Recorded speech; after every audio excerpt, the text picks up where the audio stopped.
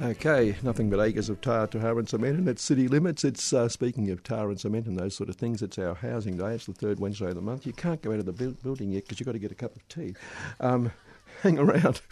I'm talking to Gab Reid, who was heading out the door, but said she also wanted a cup of tea. Look, I'll pour it. Seeing we started the show, I'll pour the tea. That'll overcome a problem. Here we go. T1, T2. Eleanor, did you? I should have asked you if you wanted a cup of tea. I'm all right. Oh, very good, very good. That's glad to hear that, really, because we haven't got a cup. But anyway, Eleanor McInerney's. Actually, if I were a DJ going back to those days when DJs raved on, we'd say she's a blast from the past here at 3CR, because Eleanor, of course, was well known in this studio a long time ago, and she's back. Very nervously panelling, so you do all the talking.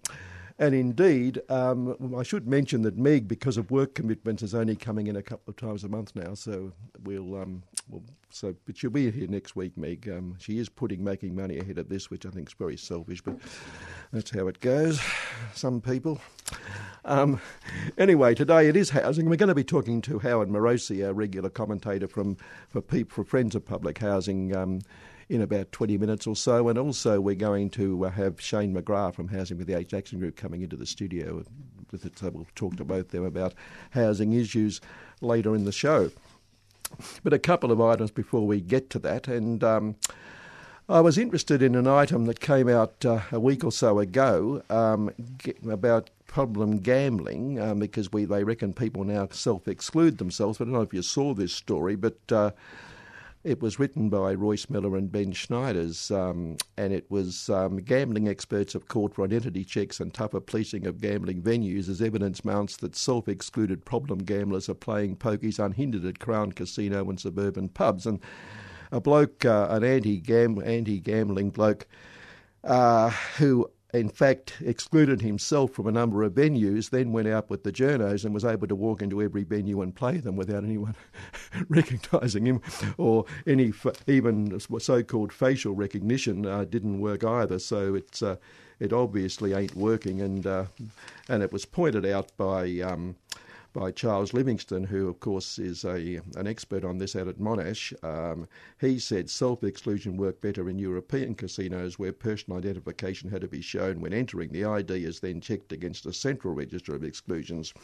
Said Australian governments and gambling regulators should look at a similar model, etc. Given the plethora of gambling opportunities in Australia, self-exclusion without the use of central account-based gambling or verification of ID is a smokescreen for industry to claim it's doing something about harmful gambling, without doing anything, of course. So that's just interesting, that one about problem gambling and the fact that what they say or what they claim doesn't actually work, which is rather interesting. We also have talked, of course, in the last year or so and done interviews about these dreadful fires and toxic waste getting into waterways, etc. We've been talking about them for a long time in relation to the Tullamarine toxic waste dump. And I'm going to have a sip of tea while I do that. Just say something. What's coming into your mind right now other than Kevin's an idiot asked me to do this? No, I'm just happy to be back at 3CR behind this panel. Yes. Listening to you, just like the old days. It's great. Very good. Beautifully said.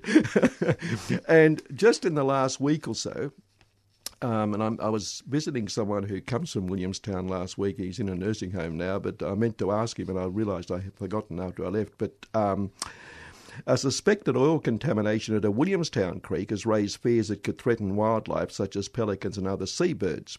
The Environment Protection Authority, where environmental protection I think doesn't actually, it's a real misnomer, but anyway, was alerted to the incident when residents reported toxic fumes wafting from the Paisley Drain Creek. The waterway borders the Paisley Chalice Wetlands and Jawbone Conservation Reserve, which are both popular bird watching and walking spots. Williamstown father of two, Matthew Miller, said he woke to an unbearable odour from the creek directly behind his back fence. You can smell it all through the house, probably the closest thing, etc. Miller said he felt sick when he found the source, which appeared to be an oil slick on top of the water and into the scrubland. He said he was worried it could harm the habitat for seabirds and immediately informed the EPA.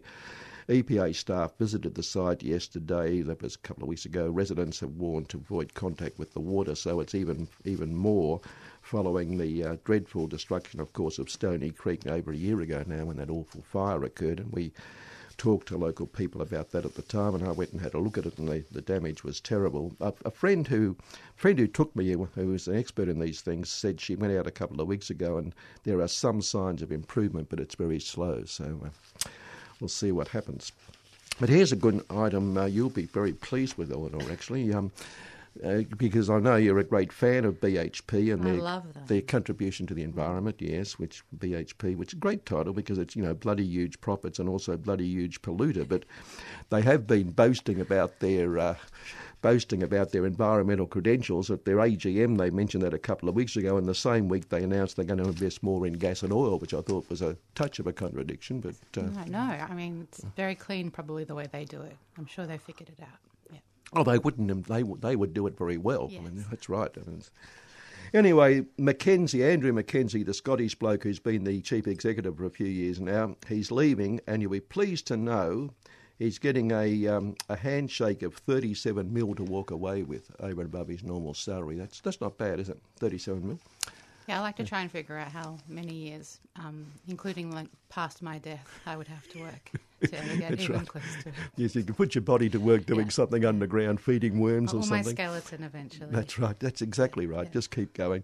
But I never know. I mean, these people get all this bloody money, but what does it matter? I mean, beyond $1 million or something, what can you do with it once you've sort of bought all the things you think you need, etc.? Can you help me there? I guess it's just to have a stake in the power system that keeps you accumulating it. So you get a stake in that. And that's very what you good. buy. Yes, right. Yeah, I suppose you're right. Now, here's one you'll also be interested in, Eleanor, because you've just been talking about the massive amount of money you make, so you could knock up the 37 mil in no time. Right. Well, there's a front page headline in Monday's Fin Review. It was women on top in CEO pay stakes. Now, and it says women have topped the ranks of CEO pay for the first time, with Macquarie Chief Executive Shamara Wickramanayake, Australia's highest paid CEO, after receiving more than 18 mil. Wow, we finally made it. You've made it. So the glass ceiling is smashed. Yeah. Now, it's interesting that the women on top, etc. So you'd think, well, given that women are on top, they're probably the top several positions. They etc. Mm-hmm. Well, go to page 3 where the story continues. Women top CEO pay ranks for first time is the headline again. And they've listed the top 50 in pay order of executives of the big companies in Australia. And yes, there she is, number 1, Shamara. Of the 50, Eleanor, take a stab. How many do you reckon are women? 1, 3. Keep working. 5. No, you're underestimating. You've gone too Of the far, 50. too far. Not 4. 3, not 5. 4. 4! Got it. Got it. And the others are well down the list, by the way, including at 49, Alison Watkins, who's in charge of Coca-Cola Amatil, who does a terrific job for the environment, for public health. She always comes across as this responsible person speaking for business. And given that Amatil, in fact, of course, originally made Benson and Hedges and cigarettes and then diverted up to Coca-Cola and junk food and rubbish, their contribution to public health over many, many years has been enormous. It has. It has. It has a very large consequence. Yes, that's right. Now, also this week, the Victorian government's come under attack again because it won't allow gas production. It won't allow fracking. It claims, and it probably is to some degree at least, working toward far more reliance on renewable energy. And the federal government keeps attacking it and blaming renewable energy in Victoria for putting up prices and doing all sorts of things. And just this week, in fact, the federal minister, Taylor, has said he wants to do individual deals with states and he wants to squeeze Victoria out of the individual deals because they're not doing nearly enough to introduce fracking. Well, for reliability. Well, no, it's reliability and lowering costs. You've got to understand these things. Reliability this summer.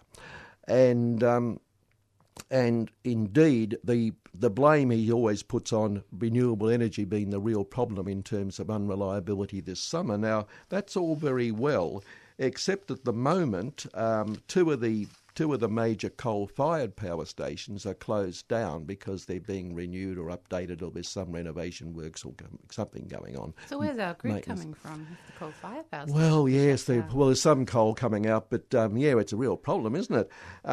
So while he blames that, a headline the same day in the Financial Review said Victoria's wholesale power prices hit record after coal plant closures. So it suggests the reason for the prices could be the coal problem, not the renewable problem. But I'm sure Angus knows what he's talking about.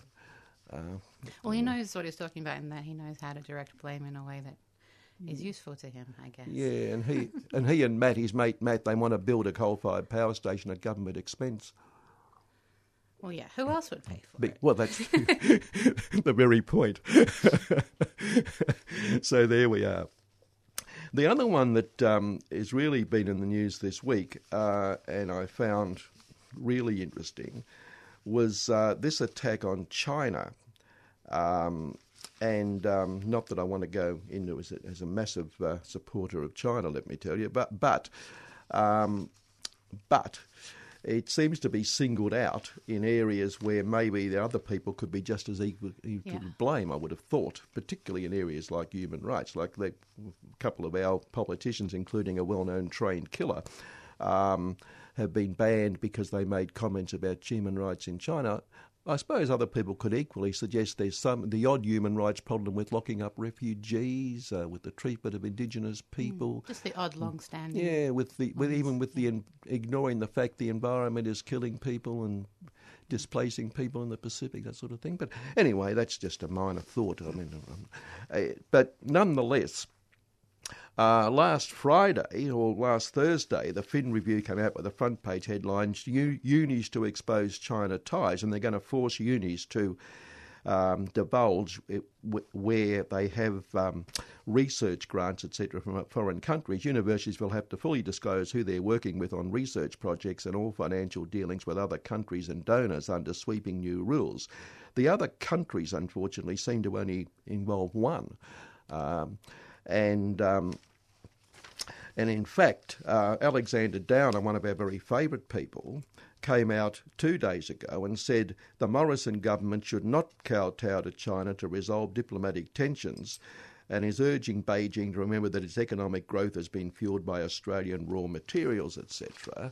So they just keep raving on and going on. And in fact...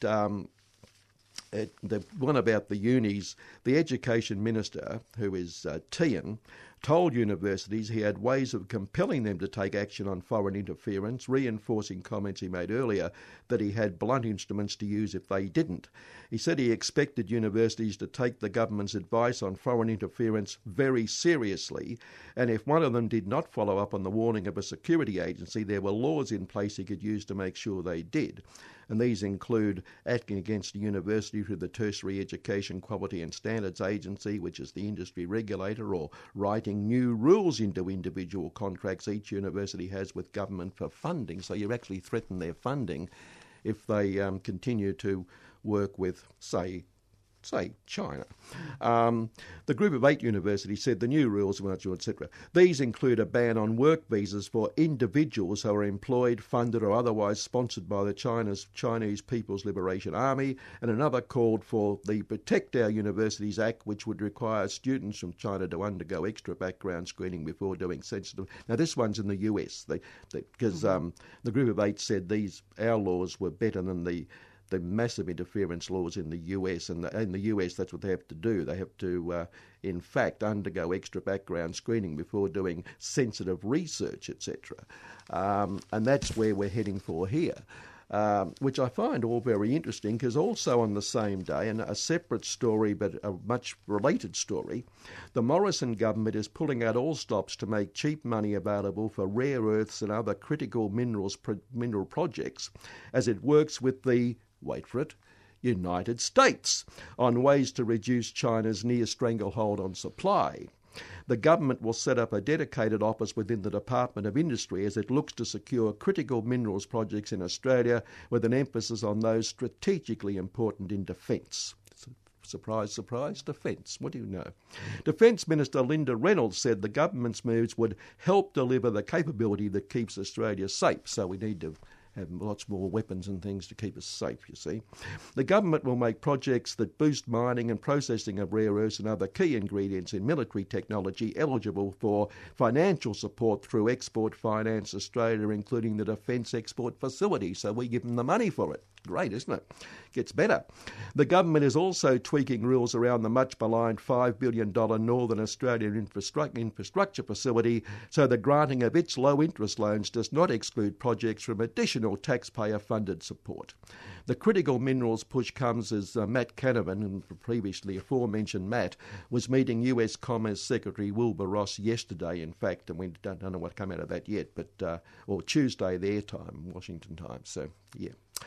Australia and the US have made it clear they are worried about rare earth supply in particular because the resources are needed in leading-edge technology, including guided missile systems and other defence equipment. Now, that's leading, that's for sure. And Lynas, the Australian company, which is, you know, our one rare earth, or our biggest rare earth mob, it's understood the US military has welcomed moves by Lynas to develop rare earths processing capacity in Texas under a joint venture with Blue Line Corporation that would produce high-value dysprosium and terbium, whatever they are. But again, we're doing it with the US as a defence thing to stop China. Now, I raise that because at unis, of course, we know that the biggest US military companies, the biggest US arms companies, the merchants of death, in fact, are playing a key role on our campuses, sponsoring courses and sponsoring lectures and sponsoring research, etc. So apparently US military companies, defence companies... That foreign influence is not unwelcome, is it? No, that's right, that's right. But of course, if you happen to be a Chinese company or China at all doing anything, and it's just this incredible, and the fact that we're just going along with it is amazing. That whatever the US tells us about China, we just do, and it's getting more and more dangerous now.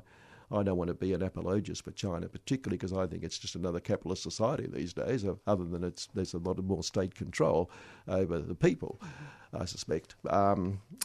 But nonetheless, I think that we're being very hypocritical, if you don't mind my saying so. Oh, no, you might disagree with that. I agree. No, you really. And also taps into a long-running anti-Chinese racism in this country and plays to all that. So yes, of course, that's right. That's right. And yes, if China was a white Anglo-Saxon company, we mightn't be so upset, might we? So that's that. I think we'll leave all that rubbish comment there. Look, we're going to play a track, then we're going to get on the line. We're going to get Howard Morosi and talk to him about housing, and then shortly Shane McGrath's going to wander into the studio as well. But just to lead us into the housing and talk about public housing and the need and to help those who may be a little bit down and out, here's Nina Simone talking about just that.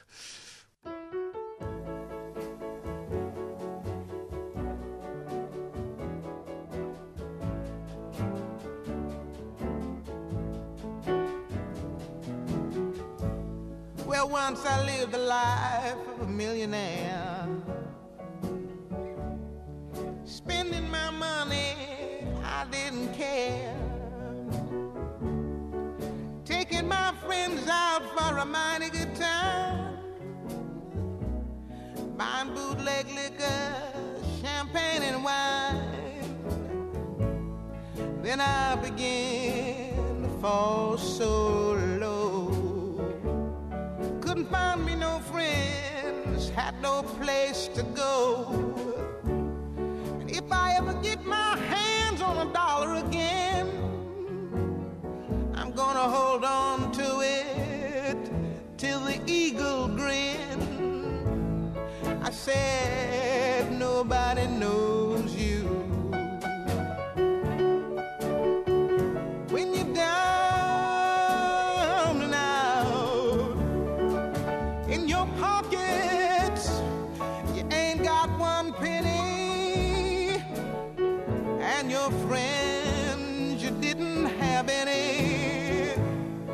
Just as soon as you get up on your feet again,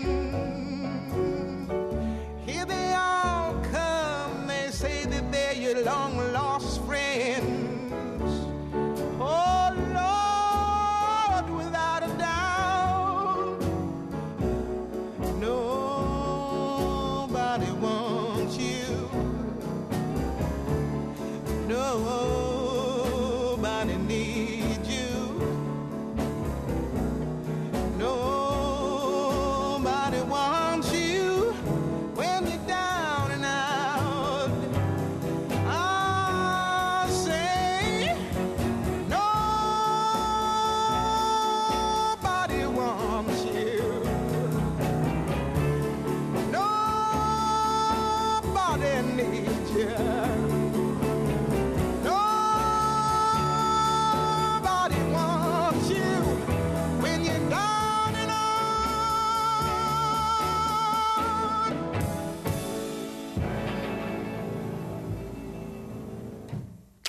think that's a reasonably good track to lead into a discussion on public housing. Nobody knows you when you're down and out. That was Nina Simone, of course. And we, just before the break, we talked about racism affecting our relationship with China. Well, of course, Nina Simone was a great fighter for the rights of black people in America. And in fact, she often she'd get to an audience, find it was all white and not bother to even go on stage or walk off.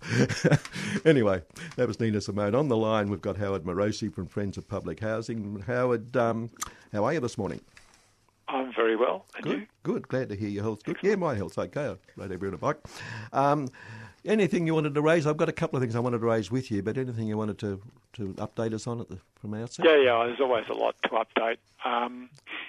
So first we've got the rallies, the Defend and Extend Public Housing Australia rallies every Wednesday in November. So today, 5:30 till 6:30 at Parliament, at Steps of Parliament. Same next week. There's been a lot happening with local councils, and also in state parliament. The Legislative Council, the Upper House, has announced a homelessness inquiry, and we'd encourage people to put in a submission to that. The submissions are open for a while longer. We would recommend all you need to say is that public housing is needed to provide housing for all homelessness, and we've been told that the people that are running the inquiry would like to hear from people apart from the many homelessness services that have usually put in submissions. So I encourage people to do that. If it's okay, I'll send through the link, which could be put up on the website, 3CR website. Mm-hmm. Yep. The government's also changing rental regulations to fit in with the changes to the rental laws. I think Shane will probably be able to talk more about that. Yep. There's consultation about that, so people can put in comments until the 18th of December. I started to have a look through it. The explanatory document itself runs for 200 pages, so a bit of a challenge. It mainly talks about things like your rights to good facilities like heating and the need for landlords to do checks on gas units and that sort of stuff. And there have to be a certain number of working burners on staves, that sort of thing. It's all in there, isn't it? That sort of stuff, yeah. Yeah. So if you're a renter, you can have a look at that. I'm not sure. I understand it also does have some application to public housing tenants as well, but I haven't managed to find anything yet. So that's that. We can also put up a link for that if people are interested. Also, the Melbourne City Council has put forward a submission, or changed their policy actually, with a view to putting a submission to the state government about affordable housing. They don't really talk about public housing, so what they're talking about is inclusionary zoning. So the point is, inclusionary zoning can be for public housing or for community housing, but they haven't specified either. Actually, they're talking about inclusionary zoning for affordable housing, which is very different. Affordable housing means housing which is rented at 20% below the prevailing private rental. And also they made reference to the Public Housing Renewal Program. Is this looking at affordable housing in terms of rental affordability or affordability in terms of buyers as well? No, I think it's just rent. Just rent. So okay, yeah. what they're saying is that their voluntary policy, they've had a policy of a voluntary policy for developers to include affordable housing in their new developments, and it hasn't been taken up. Surprise, surprise. So now they want the state government to make it mandatory across the state. Well, indeed, the industry itself has come out in the last couple of weeks and said that forcing affordable housing in developments would in fact raise the cost of housing, and it would backfire. And if you bring in rules to force affordable housing, they won't be able to afford to provide affordable housing, which I thought was a bit of a problem. But that the industry itself is really complaining about it now. Yeah, I mean, they always say that if you put a cap on rents, then rents will go up. You know, that's the usual oxymoronic argument. That just means that, you know, their profits will have to go down a bit, or, you know, or the people they on-sell to won't be able to charge as much. So, you know, it's just a nonsense argument as usual. Yeah. So, as well as that, Moonee Valley Council was considering the state government application to demolish one of the blocks on the Ascot Vale public housing estate in Dunlop Street. So Moonee Valley Council is actually a Labor council, so they just work in partnership with the state government. They encouraged the Save Ascot Vale estate, the public housing tenants, to put in an objection, and when it was put in, they were shut down.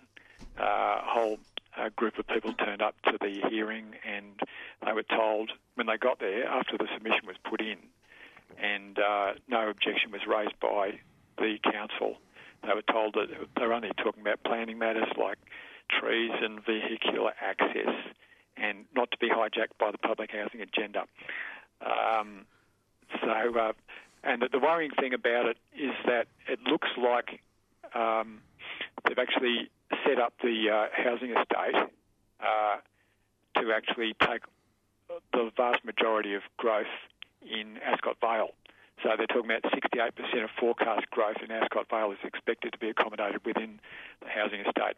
So in other words, all the increased population problem will just be shoveled off to the housing estate. And people should be aware at the moment that that housing estate consists of about 33 blocks, and only one of the blocks is in need of demolition. All the others are actually in very good condition. Yeah, good God. The usual, isn't it? Shane McGrath from Housing with Age Access Group has walked into the studio, clutching a coffee in his hand. Absolutely. He was eschewing our tea, unfortunately. And a little earlier, you probably didn't hear, but Howard mentioned about new rental rules, and you might be able to elaborate on it. Howard, could you just go over that again so Shane can elaborate? Yeah, Shane, you probably know about the proposed regulations supporting the change in legislation for rental standards. Yeah, those are one of the things I wanted to talk about today. Oh, yeah, okay. well, you would. So I'll leave that to you. Do you want to do a bit later then when we... Oh, sure. Yeah, okay, all right, Yeah. we'll go to that. Howard, a couple of months ago, I think it was a couple of months ago, I mentioned there was an article in our local rag about the Grand Place estate, and it mentioned that residents would get priority when it's rebuilt. And you asked if get more detail of that. Now, I managed to dredge out the article, and I'll just we'll just go through it.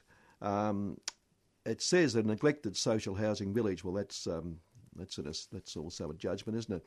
Will be replaced with almost 200 new units, 119 of which will be public housing. The 82-unit Grand Place will soon be demolished by the state government to make way for 198 homes, with 60% to be earmarked for social housing. The remaining 79 will be private. A.V. Jennings will develop the site, but then with housing provider Women's Housing to manage the public dwellings. A community garden will be retained, etc. So far, comment. Yeah, so I actually commented on that last month. So what happened was... so they've actually changed the proposed proportion of private housing there, which is good. But whether or not they actually retain ownership of the rest, which I think is about 2/3 from those figures, in government name, they're going to let the housing association manage it. Yeah. Now, what that means is that all the things that really matter to the tenants, like rent and security of tenure and admissibility, they're all up to the discretion of that housing association and not government policy. So effectively, even if it's retained in ownership by government and managed by that housing association, they have the discretion to implement their own policy and not follow government policy, which means that effectively they're not public housing tenants anymore, except in name.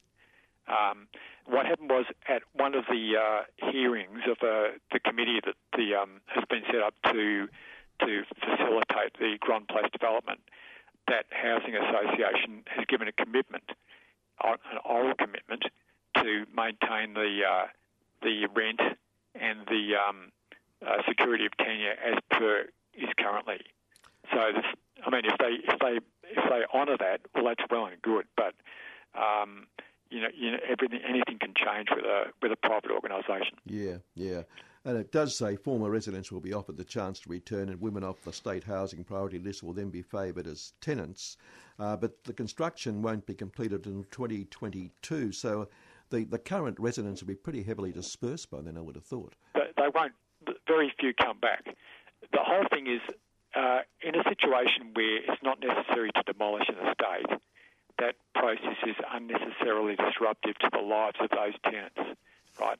So they're forced to move. They don't want to move. They have to move. Once they've moved, it's then disruptive to them to come back, right? Because it normally takes a couple of years before the thing's ready, as in this case. So they don't want to come back. Only 20% roughly come back. And the government knows that. So it's no big deal for them to offer a right of return. Yeah. Obviously, it's good for the ones that do want to come back. That for various reasons they might have friends there, and they're happy to uproot themselves again. But as I said, it's not necessary in many cases. Probably Grand Place as well as Ascot Vale for the demolition to take place in the first place. Yeah, and of course older residents coming back, they've already almost come to you already, wouldn't they, Shane? I mean, these people being dislocated by these things, displaced by these things. Our outreach workers have been assisting a lot of people in those kind of situations. Yeah. And the local member, Tim Reid, said given the amount of people on the public housing waiting list, it was unacceptable to give any public land to private developers. While this is promising, it still sees public land going to private developers, which is a pretty important point. Richard Wynne, the wonderful minister, said population growth means we need more social housing. This redevelopment creates 37 extra public and community housing homes while replacing outdated buildings with modern energy-efficient homes. So it sounds wonderful. Yeah, well, what he says is true, but the thing is, we don't need to do that, right? You don't need to displace those people. They're quite capable of living in the homes as they are if they're properly maintained, right? Probably, and as you said before, we've got such a big waiting list that we can't afford to be building private houses on public housing estates now. Yeah, so I don't have a personal problem with mixing public and private together, right? But if it comes at the expense of cutting back the waiting list, then I do have a problem with it. And if it comes at the expense of displacing people who already have a settled community, then I do have a problem with it. Yeah, and I saw somewhere else in the last couple of weeks or something where Wynne also made the point that it's much better to have this mixture of public and private. It's better for the community, etc. But we've mentioned many times that these estates generally tend to divide anyway and separate the public from the private. Yeah, that's what's happened at Carlton, for example. There was a whole that was one, and Kensington too, I think. That was one of the rationales for it. And then they just go ahead and put up walls, and they put them in worse places on the estate.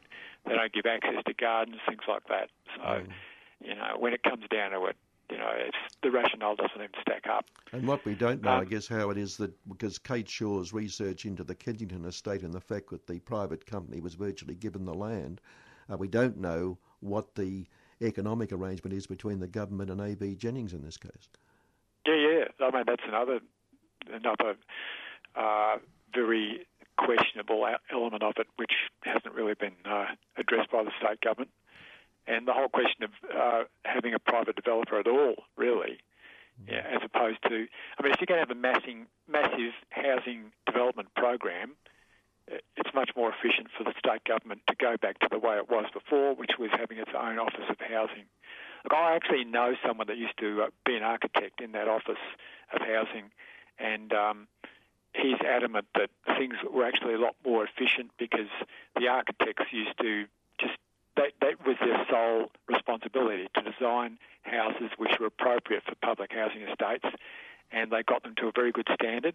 The ability to go and consult with someone in another part of the building department was very easy. You just go up to a higher floor in the building. It would take one afternoon instead of having to do it now, where it's run by a private organisation where things can take weeks to work out.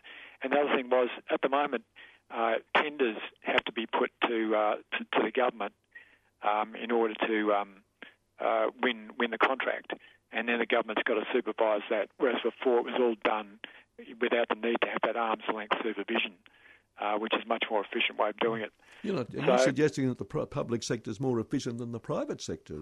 Just a suggestion for people to consider. Good heavens! I mean, having been educated in economics myself for 6 years, 2 years in high school and 4 years in university, that suggestion never actually entered my mind. But I think that had more to do with the way we were educated than the actual facts. Yeah. All right. Also, related to all this, and this is one where Shane's organisation will come into it again, a report that more Australians are going hungry. I think we mentioned this on the show a few weeks ago in our comment, but more than 1 in 5 Australians reported going hungry in the past 12 months. At least once a week, 3 in 10 food insecure people go a whole day without eating at all. Children represent 22% of all food insecure Australians. Women are 1.5 times more likely to have gone hungry in the past 12 months, etc., etc. So all this proves that we desperately need the sort of housing we're talking about. Exactly right. Yeah, absolutely. It's just going to get worse. The private housing market's going back to the way it was before, whereas in Sydney and Melbourne, you're looking at increases in house prices of again roughly 10 to 15% a year. It just keeps going. It's a generational travesty. Well, all the financial pages are saying, the market's zooming up again. It's all wonderful. But they're also they're also attacking the new first home buyers grant that the government's going to bring in next year, saying that will increase prices, which it probably will. But if you're even actually worried about increasing prices, then get to the real main cause. Don't pick on a little subsidy for a first home buyer. And that's the other thing. Like a couple of years ago, we suddenly had this change in sentiment in the newspapers to say that we're facing a crisis of unaffordable housing. And then as soon as the Australian Prudential Regulatory Authority did something to restrict loans to investors, and it actually started to bring prices down, we're told it's going to be a disaster to stop it. So it's no longer a crisis. It's now a boon that the prices are going up again. Well, the crisis is with the people who need it. I mean, those figures on poverty, and also news story this week that Victorians are signing up to more payday loans than any other state. The nation's payday lending capital, Victoria, with almost 1.1 million loans issued, etc., and they're paying interest rates of up to 407%, and they get into, as we know, into a cycle where you have to borrow to pay the original loan, and away you go. So all these issues mean that we desperately need what we're talking about. And at the same time, they point out that Coles and Woolworths have eased hostilities and now their prices are increasing for food. So the poor are going to pay more for that they can't afford in the first place. Yeah, but good for the investor. Yeah, great. And that's really what counts, isn't it? Yeah, when you say the real reason rather than a home government grant, you're not suggesting greed, I hope, are you, Howard? Yeah. Sorry about that. Right. I hope it doesn't offend too many of your investor listeners and we got plenty destroy your listener base, but sorry about that. The advertisers are fleeing the show as we speak. Yeah. That's right. There goes our salary. Exactly. All right. Any more, Howard? Do you want to talk about it? Or is that it? There's lots more. I'll just mention that the Labor Party has set up a Labor for Housing group, and they put up a resolution that was passed by the recent state conference. If you have a look at it, and I can also put up a link to that. It's on. Actually, just go to Facebook, Labor for Public Housing, and you'll see. Unfortunately, it sounds good on first reading, but when you actually look at what they say, for example, they've actually said that the public housing renewal program is a good thing, and they really failed to explain the difference between public housing and community housing, and they're only calling on 1,600 new social housing dwellings per year over the next 20 years, which is just ridiculous. So it's a minimal thing which the government could easily reach without having an impact on the problem, because we need 40,000 new public housing units now, and the Greens have actually committed to doing that over 6 years. So they're talking about meeting that, what we've got now, over 20 years instead of the Greens 6 years. So it's a snow job, and unfortunately it's going to divert a whole lot of attention away from the real solutions. Any comment on this? I don't know. Looks good when you first glance at it, but not so good when you examine it closely. Sounds like a good summary of Labor Party policy across the board. Yep. Yeah, very clever. Yeah, and of course we're not only talking about public housing estates being privatised, but where the government's selling more and more public land, and much of that land's in spots which should be ideal for public housing, as we've mentioned this many times, but it ends up in private hands and private developments. Well, the good thing about that, at least I'll give The Age some credit. The Age did run some articles last month about that. They also published a letter from someone by the name of Kerry Byrne, who I've come across in my time. Kerry's from Port Melbourne, public housing in Port Melbourne, Kerry lives, Yeah. And that was a good letter, which pretty much got to the point, and it also talked about public housing as well. So I'll give them credit for that. And they've also run some stuff from Kate Shaw and things on public housing as well. Yeah, we've got Kate on this program next week, by the way, discussing, among other things, the new books. I'll be listening ardently. Okay. So be careful what she says. Oh, dear. All right, well, Howard, thanks for that today, and we'll catch up with you. It's our last program, actually, the third Wednesday next month's our last program for the year, but we'll catch up with you then again. Great. I'll speak to them. Thanks, Howard. Bye. Radio. And Shane McGrath's here. Shane, all that stuff about poverty, I mean, it's something that comes through your doors every day, I'd imagine, isn't it, these sort of problems? Yeah, I mean, literally we're on a drop-in service for people who are homeless or at risk of homelessness. Actually, we're nearly out of time, so I'm just going to launch into my spiel. There's two things that I wanted to talk about today, which is two reviews. So you're ignoring my question, eh? Yeah, that's right. Okay. Two consultations that the government's got going on at the moment that affect our members. One that you and Howard mentioned is the rental regulations. So when the Residential Tenancies Amendments Act passed last year, a lot of the detail of the Act is left to the regulations, and now the government's consulting about regulations. So if you go on the Engage Victoria website, there's a page about rental regulations. In fact, there's hundreds of pages about rental regulations. Howard said 200, yeah. That sounds about right. I printed it out without checking how many pages it was, and then my boss looked at me like I was an absolute psychopath. The regulations cover a lot of quite important areas. Everyone was looking at you that way at the moment as well.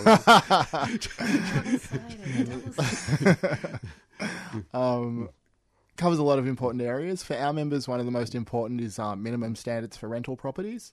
So the Act that passed last year said they will introduce minimum standards for rental properties, which hasn't existed in Victoria before, and the regulations will decide what those standards are. One area that is a particular concern for us is about heating. We've long advocated for good energy efficient heating to be a essential part of all rental properties. The proposed regulations require that heating be installed in a main living area, but they don't require that insulation be installed or that draft proofing be installed or anything like that. And I'm not an expert in this area, but it raises a concern for me, both as an advocate for older renters and as a renter myself. If my landlord has to come and put a heater in my property, because there's no heater in our lounge room, it's going to cost him money. That's going to get passed on to us in the form of a higher rent. But is there actually going to be any saving in terms of the utility bills if we don't have insulation? So all that extra heat is just, literally flying out the window. The problem, and the department certainly is aware of the need for insulation. The problem is that if you ever want to see the face of true fear, you just need to mention insulation to a politician or bureaucrat. Pink Bats casts a long shadow over any sensible discussion about these sorts of things. So there's nothing In the minimum standards to be phased in over 3 years, there's nothing about insulation draft proofing. Some of those other basic energy efficiency requirements. So just going back a fraction, in your own situation, with this, if there's no heater in the living room, how do you heat the thing? Have you got a portable thing or something? Yeah, that's right. We've got a portable heater plugged in. Right. And we've got lots of blankets. That's right. 2 pairs of socks. Yeah, that's right. So there's lots of things in the regulations. It's things like what's the prescribed form for the notice to vacate, what terms can and can't be included in a lease, what information must the landlord disclose before you start a tenancy, what information is the landlord not allowed to ask you as a prospective renter before they rent you the property, what modifications you can do without the landlord's permission, what modifications the landlord can't unreasonably refuse. There's a lot in there. If you're a tenant and you're interested in the sorts of areas that the regulations are going to cover, it is worth having a look. I said there's a lot there, but you can probably skim through to the parts that are the most important to you, or feed your input through to the organisations that represent tenants. So if you're an older renter, that's us. We'd love to hear from people about what their priorities are. If you're a younger renter, maybe Tenants Victoria, Homeless Law Council. I shouldn't be telling everyone that these organisations want their views, but there are plenty of organisations that do represent tenants, and will be making submissions about these things. The submissions for that are due, I think, on December 18. We'll be talking about this at our annual general meeting, which is tomorrow, and I'll come back to the AGM for anyone who's interested. The other review that's going on at the moment is the Retirement Villages Act review.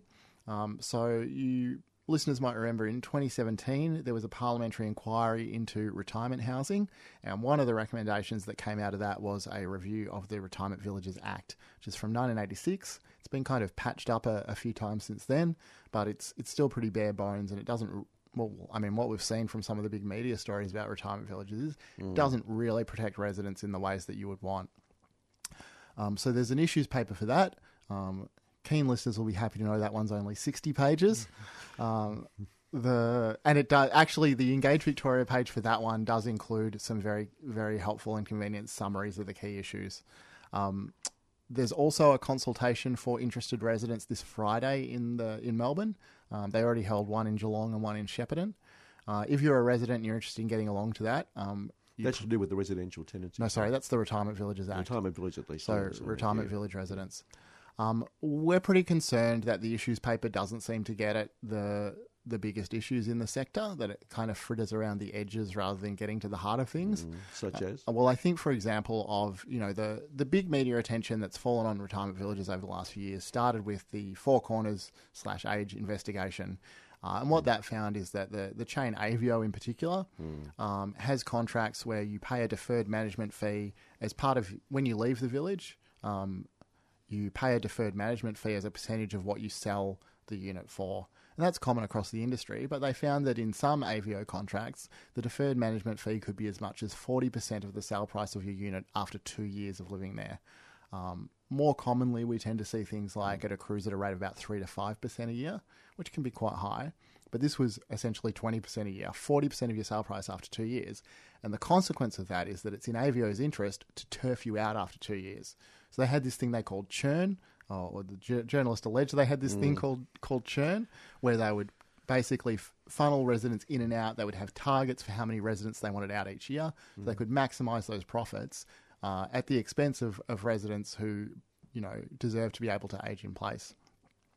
The questions about DMFs in the issues paper, great opportunity to ask things like, should there be a cap on DMFs? Should there be a cap on how quickly they can accrue?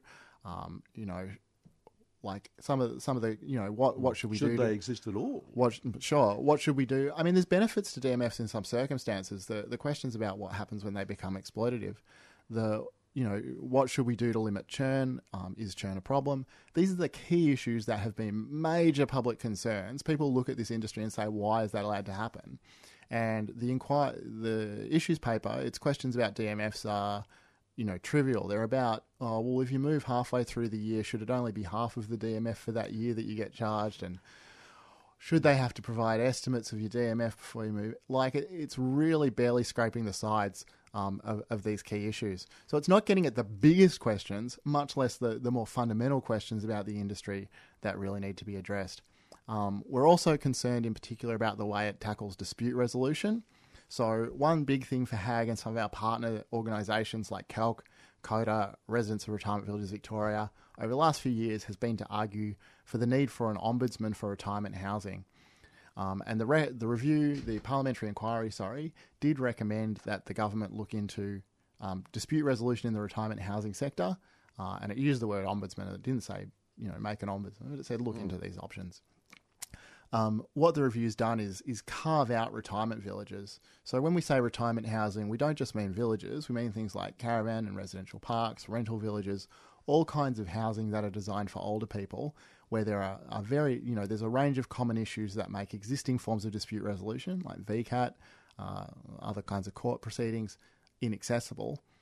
The government said, okay, well, you asked us to look at a retirement housing ombudsman. What we'll actually look at is an ombudsman for retirement villages. And when you narrow the scope down like that, then it's easy to just say, well, there's not enough demand. Well, nobody ever asked you for this, and now you're saying there's not enough demand for it. Well, that's not surprising.